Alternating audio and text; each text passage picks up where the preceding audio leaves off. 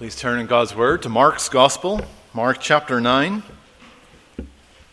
Mark chapter 9 is found on page 1164 of the Pew Bible.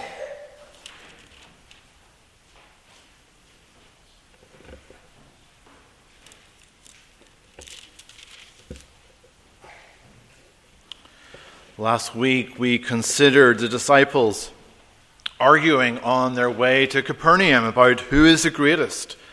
And Jesus teaches then what it means to be a truly great disciple. A disciple of Christ is a servant of all. Well, we continue to see what it means to be a disciple. And we'll notice that a disciple is serious about sin and being an influence for good. So let's read Mark chapter 9, and we'll read verse 42 to verse 50, the end of the chapter, to listen to God's word. But whoever causes one of these little ones who believe in me to stumble, it would be better for him if a millstone were hung around his neck and he were thrown into the sea. If your hand causes you to sin, cut it off. It is better for you to enter life maimed than rather having two hands to go to hell, into the fire that shall never be quenched, where their worm does not die, and the fire is not quenched. And if your foot causes you to sin, cut it off. It is better for you to enter life lame, rather than having 2 feet to be cast into hell, into the fire that shall never be quenched, where their worm does not die, and the fire is not quenched. And if your eye causes you to sin, pluck it out. It is better for you to enter the kingdom of God with one eye, rather than having 2 eyes to be cast into hell's fire, where their worm does not die, and the fire is not quenched. For everyone will be seasoned with fire, and every sacrifice will be seasoned with salt. Salt is good, but if the salt loses its flavor, how will you season it? Have salt in yourselves, and have peace with one another. The grass withers, the flower fades, but the word of our God endures forever. Well, this past week we have been listening to Charles Dickens' A Christmas Carol on our journey to school.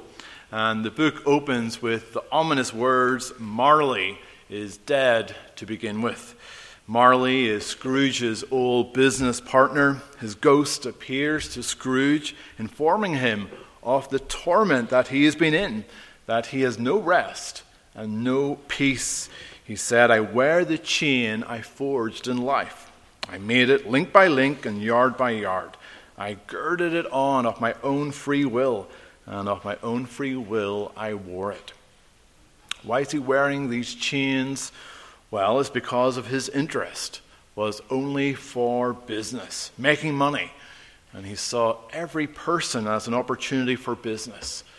He had no concern for them, and so now he finds himself locked for all eternity in these chains.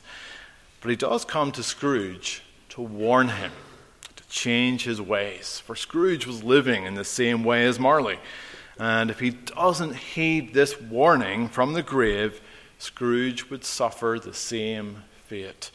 Well, in our passage this evening, we read of a warning of hell, of eternal judgment, if you don't change your ways. And so I want you to notice you are to take your sin seriously, and you are to be a good influence, so that you can know peace and not hell. But since only Christ is the Prince of Peace, your hope is found in him. So firstly, you're not to cause a believer to stumble, verse 42. So Jesus says you're not to cause one of these little ones to stumble, who believe in me to stumble. Well, who are these little ones? From the context, we see that it's not children. Jesus had just rebuked the disciples for stopping a man casting out demons in his name. The little ones are all who serve Christ, all of Christ's disciples. The 12 disciples, rather than encourage this man, they were actively stopping him from serving the Lord. And this is a serious thing. You are to encourage one another in your Christian walk. You're not to be a stumbling block. You're not to cause a disciple of Christ to sin. How serious is it? Well, Jesus says it's deserving of judgment. That's why Jesus says it's better for a millstone to be hung around your neck and be thrown into the sea. A millstone, children, is a huge, round, flat stone that's moved by an ox to slowly grind grain into flour. And Jesus is saying, it is better to be killed in this violent way than face judgment. And Jesus isn't plucking this punishment out of thin air. No, this particular punishment was given out in those days, and the disciples would have been familiar with it. One example was Judas the Galilean, who was a zealot. He was basically a freedom fighter fighting against the Romans. Well, the Romans captured him, and they threw him into a lake with a millstone around his neck. It's a shocking death. It was to get people talking so that no one would do the same. Well, Jesus is saying something horrific to shock his disciples so that they would realize that hell is even more horrific than this judgment. And we'll consider more of that in our next point. Well, what does it mean to cause someone to stumble? Well, we can think of leaders of cults or who capture people's weak minds. We can think of false preachers who deny the truth. They clearly place a stumbling block before their people. But it is much closer to home. If someone were to examine your life, would they be encouraged to live in the right way? Or would they think, oh, well, that mustn't be that serious. I see Philip doing that. If they saw your tax return or your credit card bill, if they saw your grocery list or your internet history, would it cause them to stumble? Your words, your behavior, your interests, your hobbies. Other Christians are watching on, and especially younger believers. You are setting a pattern on what it means to be a Christian. So when a child is baptized in our church, you, the congregation, you take a vow. And you vow, do you, the members of this congregation, receive this child into your fellowship and promise to pray for her and to help and to encourage the parents as they bring her up in the Christian life. And you fulfill that vow, yes, when you pray, but also when you're a good example to that child. And we forget just how much an influence we are to the younger children in the church. When we slacken off and we don't take our commitment to Christ seriously, we are in danger of causing others to stumble, particularly the next generation. The younger people in this church, they are looking up to you, the older people, to see what it means to be a Christian. And so you are demonstrating what it means to have a commitment to Christ and to his church, what it looks like.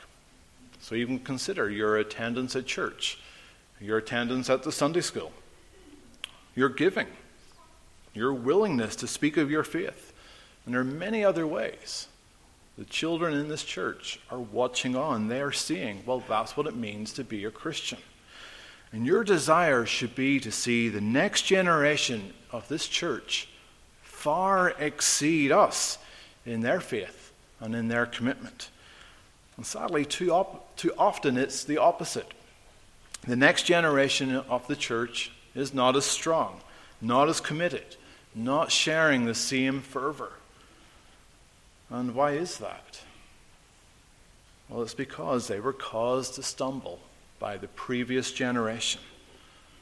So see the responsibility that you have. Remember Jesus' words that it's better for you to be tortured in unimaginable ways. It's better for you to be dead than to cause a younger believer to stumble.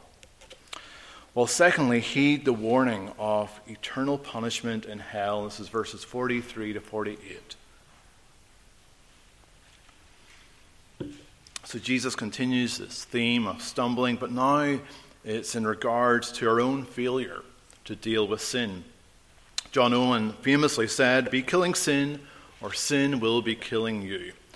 And Jesus makes it very clear that the consequence is that of hell. God, in his justice, will judge all who continue in their sin, in their rebellion against him. And hell is a subject that we don't like to talk about. In many churches, hell is never even mentioned for fear of making people uncomfortable. But Jesus is speaking these words, and he often spoke of hell and judgment.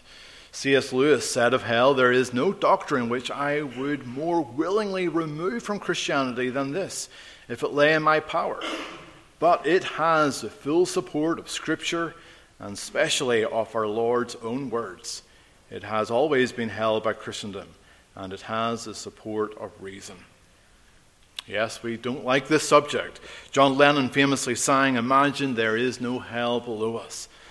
That's all we can do, is imagine it. For the truth is, hell is real. Jesus clearly spoke about the reality of hell in this passage. And since it is real, the loving thing to do is not to be quiet about it, but it is to warn people about it. Earlier this year, there was a news story from Lafayette of a house fire. A young man was driving by when he noticed a house was on fire, and he stopped. And he went back to the house, and he ran around the back of the house, yelling to alert anyone inside that the house was on fire. But nobody answered his call. And he thought possibly everyone had gotten out. But instead of taking that chance, he went inside, and he went up the stairs, and he found 4 children ranging from 1-year-old to 18 years old. And after getting these children outside, he discovered there was another 6-year-old in the house. And he went back inside this burning house, and he had to wrap his shirt around his mouth and his nose. He went through the smoke and the fire. He said it was like walking through an oven. And he crawled on the ground searching for the 6-year-old girl. And when he found her, he had to break a window by punching it. He jumped out the window, making sure he didn't land on this child he was holding. And he was described as a hero. That was uncomfortable. That took effort. But in his willingness to speak the truth, his willingness to go in and rescue in this house fire, he was showing the seriousness of the situation. He couldn't ignore it. And it was serious. It was a matter of life and death. Well, hell is more than a matter of life and death. It's a matter of eternal life and eternal death. The effort that man took in raising the alarm and saving those children, it should characterize your concern in stopping people going to a lost eternity. Yes, it's uncomfortable. It's even frightening. But it's actually loving. So what we have here is a warning from Jesus. Jesus knows that your sin, if left undealt with, it will take you to a place of unimaginable and unending suffering. He warns you because he loves you. And the word Jesus uses for hell isn't the usual Hades. Instead, it's Gehenna. And this is an actual location outside Jerusalem. Notice the phrase that is repeated. The worm does not die, and the fire is not quenched. In previous days in Israel's history this place, Gehenna, was where child sacrifices were taking place to the false god Moloch. And King Josiah, he put an end to that, and it became a rubbish dump. Not just any rubbish, but it was animal carcasses and the corpses of criminals. And it's no wonder that Jesus speaks of worms. Worms are present. They are slowly decomposing these decaying bodies. Part of the dump was on fire. It was continually smoldering. Again, it explains what Jesus meant by saying the fire is not quenched. It sounds a hideous, frightful place. And no wonder Jesus describes it as hell. It's also a description of what's found on the battlefield. When an army is defeated, their dead was often left on the field to rot or to be burnt up. And that was a sign of defeat. Isaiah the prophet, he speaks of the final judgment when there will be a new heavens and a new earth. And in describing those who sinned against the Lord, we read in Isaiah 66, And they shall go forth and look upon the corpses of the men who have transgressed against me.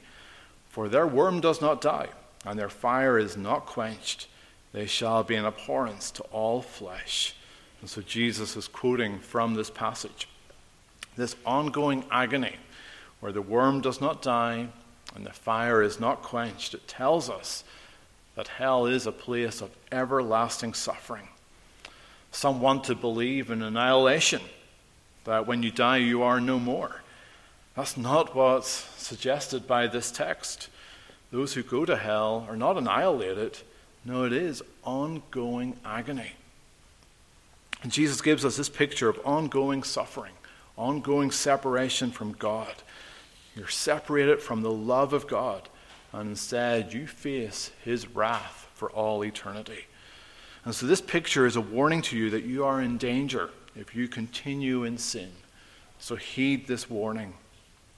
Well, thirdly, you are to kill your sin to enter the kingdom of God. Verses 43 to 48 again. So how are you to avoid hell? Well, you have to get rid of the sin that causes your condemnation. How seriously are you to take it? Very seriously. So much so that it's worth cutting off a hand or a foot or gouging out an eye. That speaks just of how terrible hell is and how seriously you need to act to stop yourself from going to hell. Ferguson writes, there can be no reconciliation between the Christian and sin and no platform for negotiation. If we do not engage in the effort to conquer it, we may be sure that it will conquer us. We must put out the fires of sin in our hearts, or we will find ourselves exposed to the flames of hell and separation from God permanently. That's why Jesus uses such extreme language. Now, Jesus is not actually referring to self-mutilation to be free from sin. The reality is the knife could never go deep enough. Sin originates from our hearts. But he is saying you are to go to battle against sin. You are to cut off what's happening to you or what's harming you. It's to be drastic. It's not to be half-hearted. MacLeod says growing in righteousness is a painful business, demanding us to crucify whatever passions or desires run contrary to God's kingdom. And so we read of hands. Hands refers to what we do. We use our hands to write or to type various messages. We use our hands to fashion various idols. Our feet, that speaks of where we go. We use our feet to take us to places that we shouldn't be at. And our eyes describe what you see. We see things that we desire, that we covet, that we lust after. And Jesus tells you that you are to cut it off, meaning you are to remove whatever it is that causes you to sin.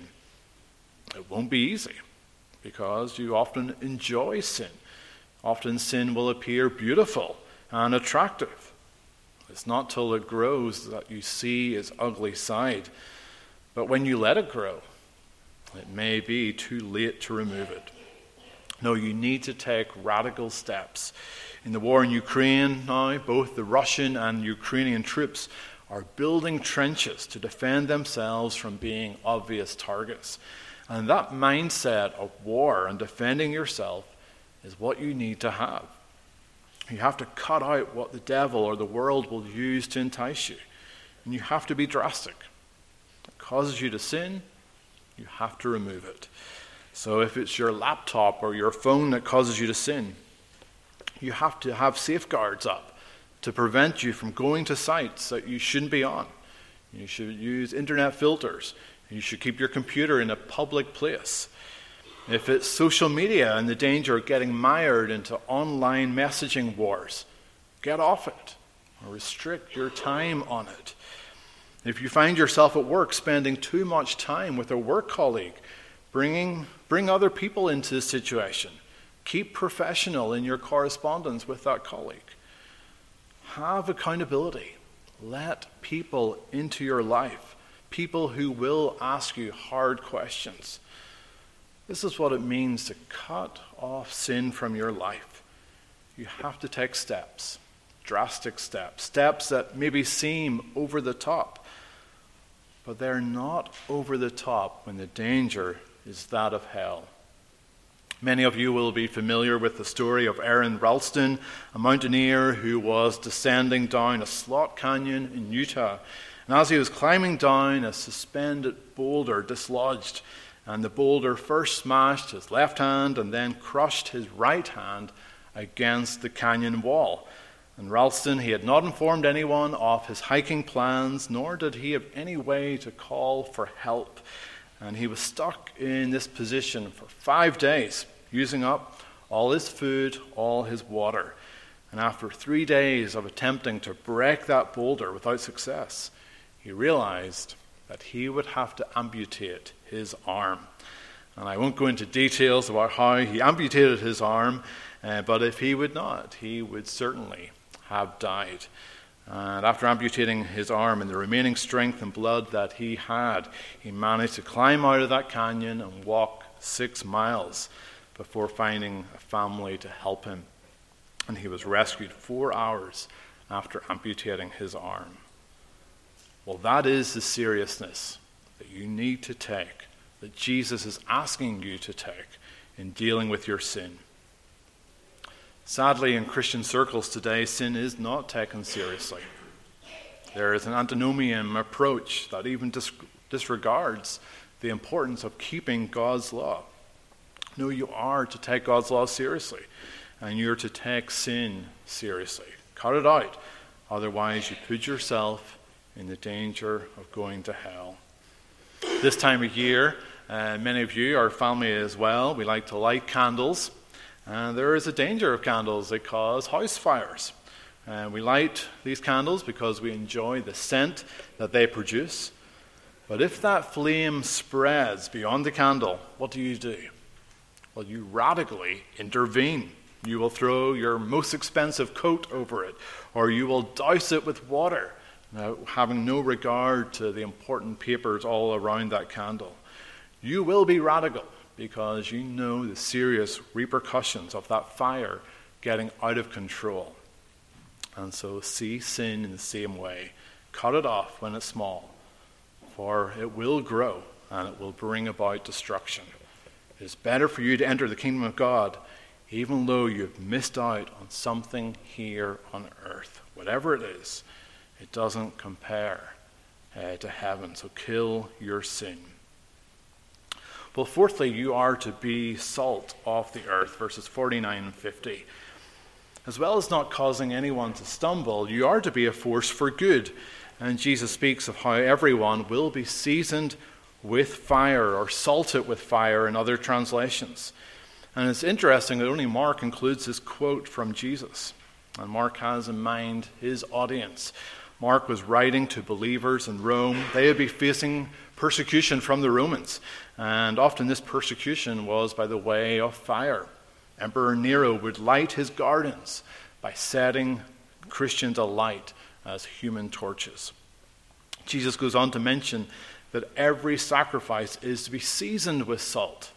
And the Old Testament speaks about this, how sacrifices are to be accompanied with salt. And we can read of that in Leviticus 2:13. Every offering of your grain offering you shall season with salt. You shall not allow the salt of the covenant of your God to be lacking from your grain offering. With all your offerings you shall offer salt. Paul in Romans tells us to offer our bodies as living sacrifices. So what is the effect of the persecution of your willingness to present your bodies as living sacrifice? Well, it is to be salty. It is to be an influence for good in your community. Peter, who was the source of Mark's material, he also mentions persecution in his letter in 1 Peter 1. He writes, "In this you greatly rejoice, though now for a little while, if need be, you've been grieved by various trials, that the genuineness of your faith, being much more precious than gold that perishes, though it is tested by fire, may be found to praise, honor, and glory at the revelation of Jesus Christ." Salt has an influence of good. We need salt to stay healthy. We need salt to prevent corruption of food. And so your sacrifices and your willingness to be persecuted for Jesus, it is to have a positive effect. Peter mentions that it's to the praise and the honor and the glory of Jesus Christ. Well, sadly, Christians, especially in the West, when they are persecuted, it doesn't cause a good influence. They seem to attract persecution by their bad behavior. They respond by grasping for rights. They even seem to enjoy the limelight that persecution provides them with. Jesus says that salt is only good when it has its flavor. If it loses its saltiness, it's good for nothing. And that's why Jesus says, have salt in yourselves. In Matthew's gospel, it talks about being salt in the earth. You are to be an influence for good. When Christians have had to suffer much, it has had an impact for good. Rather than hinder Christianity, Christianity has grown more and more. Tertullian said, the blood of the martyrs is the seed of the church. Paul and Silas, when in prison, they were salty in that they praised God in those difficult circumstances. And that had an impact on the other prisoners, and especially on the jailer who would believe in the Lord Jesus Christ and also his household. Now, it's unlikely that we'll have to face that kind of persecution. But what happens when people gossip against you? What happens when people do things, nasty things against you for your faith? Do you retaliate? Do you speak badly against them? No, this is where you have the opportunity to be salty in your response and to point them to God. And so ask yourself the question, are you an influence for good? Or do you cause people to stumble? Does your presence in a group of people, does it make a difference? And remember, you can't be neutral. You're either an encouragement or you are a discouragement. Hughes writes, our presence ought to quicken the conscience, elevate conversations, restraint, ethical corruption, promote honesty, and raise the moral atmosphere of society. You are to be an influence for good. Well, finally, notice Christ is the Prince of Peace. Your hope is found in him. So Jesus concludes, be at peace with each other. At the start of this passage, we had the disciples. They were arguing about who is the greatest. They were not being salty. Jesus concludes by saying, be at peace with one another. Quiet those desires to be seen as great. Instead, you are to serve. Put to death the sin in your life by removing it. Be an influence of good. Be salt in your relationships. And the result is peace. But then why are churches so full of divisions? Why are Christians falling out with one another? Why is there brokenness even in Christian families? Well, it's because we cannot achieve this peace. And possibly you are in the middle of strife at this very moment. And you feel the weight of darkness and you're desperate to have this peace. You realize that you need to cut sin out of your life, but that sin won't leave you alone. You don't enjoy peace, but instead you have ongoing desires for that peace. Well, in Christ, there is peace. He is the prophesied Prince of Peace. He is the child that was born, the Son that was given to us. And so as you prepare for Christmas this week, see the coming of Jesus Christ as the one who brings peace into your life. He is the one whom we find forgiveness when you have caused a little one to stumble. He is the one who removes not your hands or your feet or your eyes, but your hearts. And he has given you a new heart, a heart that is right with God, so you will not enter hell, but be secure in Christ's kingdom. A heart that is able to say no to sin and yes to righteousness. He is the one who is altogether good, and so he is salt in this earth. In him you can bring peace into this world. And so as you celebrate Christmas with your friends and with your family, may you bring the peace of Christ into these relationships. He is your hope in the darkness, and so you are to look to him. You are to take your sin seriously and be a good influence so you can know peace and not hell. But since Christ is the only Prince of Peace, your hope is found in him. There was a lady in my previous church who was like a grandmother or even a mother to me. She had known much suffering in her life. Her husband died after 5 years of marriage, leaving her with a 2-year-old daughter. And speaking about the death of her husband, Margaret, this lady, spoke of how God had brought them together and how he must have had a good reason to bring it to an end. 20 years later, she would fall in love again, and she was engaged to a man who soon died with cancer. And in her pain and in her heartbreak, she sensed the love of Christ, that Christ was with her in all of this. And her testimony was powerful, so powerful that she was an influence for good in so many people's lives. She had a peace that was evident to all around her, whether it was the children in her class, she was a primary school teacher, whether it was the people on the bus, she took the bus every day into town that she sat beside. Her hope was in the Prince of Peace, and that gave her peace that everyone wanted when they spoke to her. So remember, you are to take your sin seriously. You are to be an influence for good, so you know peace and not hell. But remember, Christ is the Prince of Peace, and your hope is found in him. Amen. Let's pray. Our Heavenly Father, we do pray that you would help us to be serious disciples, that we would not be guilty of causing younger believers to stumble. Instead, Lord, that we would be encouragers. Help us to see what causes us to sin, that we would cut it out. Help us, Lord, not to be half-hearted, but that we would be serious, that we would be radical in removing the sin that impairs us. And Lord, instead, that we would be influences for good, that we would be salty, that in our relationships they would be evident by peace and not strife. And Lord, we realize that in and of ourselves we cannot do this. But we thank you for Jesus Christ. He is the Prince of Peace. We have peace in him. And so, Lord, help us to have a stronger faith, a stronger hope in him. We ask this in his name.